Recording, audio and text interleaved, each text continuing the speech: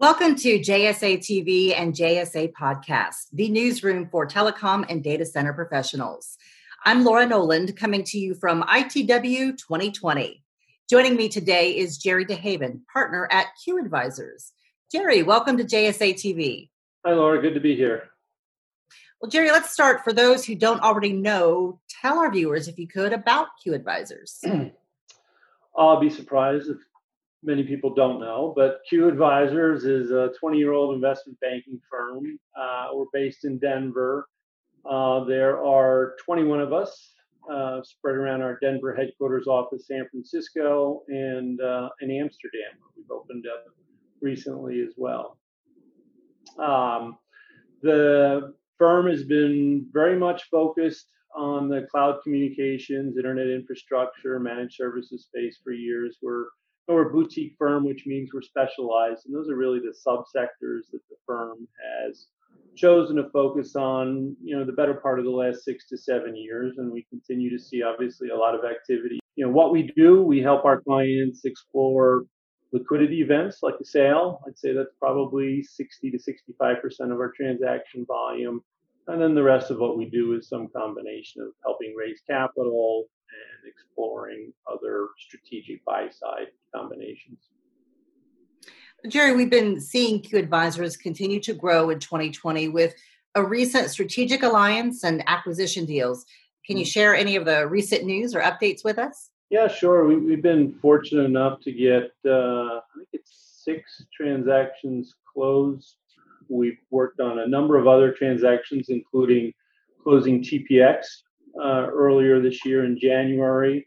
We were able to put together a transaction with Next Vortex and BCM1, who's backed by Thompson Street, as well as a few others, which has been good given some of the events going on in the world. And as you mentioned, Laura, we've also memorialized a partnership with the folks at Acuity Advisors in London, who we've gotten to know a lot over the last 6 to 12 months. Very similar in terms of culture, focus, size, and it's really helped us as we had expected to expand our European office before the COVID virus, and that's obviously impacted a lot of people's ability to travel.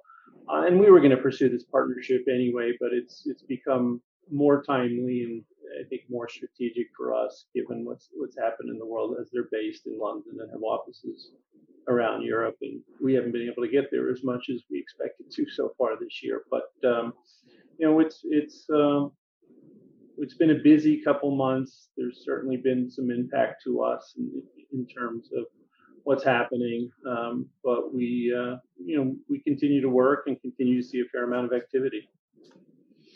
What are some of the industry trends in the TMT space in regards to M&A that you're keeping your eye on?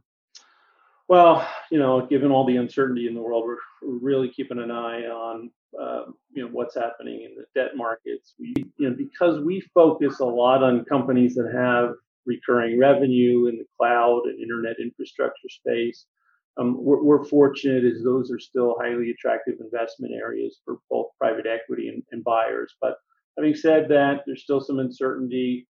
We're still trying to get our arms around what the accounts receivable challenges are going to be for our clients. But we've also seen a huge uptick in new revenue and new demand as the world scrambled to get virtual in March and April. A lot of our clients actually had some of their best months. So, that impacts M&A just because models that were in place in January and February have got to be rescrubbed. We think that by the end of Q2, we'll start to really get our arms around what the net impact has been to a lot of our companies. But the cost of capital remains still cheap. Private equity firms still have a lot of money to put to work. I think we'll see a fair amount of restructuring. We continue to see a lot of cross-border activity, particularly between North America and Europe. And we're going to continue to do that. We haven't really seen a big shift in valuation expectations. We'll probably see some of that as we go on. It's some companies, particularly exposed to some of the harder hit verticals, will need to probably if they want to get a transaction done near term, have to shift their value expectations. But again, and credit will be a little tighter in terms of how they assess.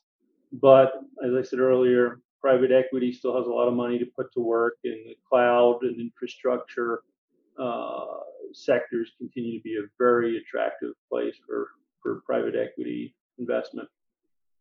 We'll be watching those trends along with Q Advisors. Jerry, where can folks go to learn more about Q Advisors? We're at qllc.com, and you'll see us on LinkedIn as well. All right, go check them out. Thank you, Jerry, for sharing with us. We appreciate your time. Happy to do it. Thank you, Laura. And thank you, viewers, for tuning into JSA TV and JSA Podcasts. Happy networking.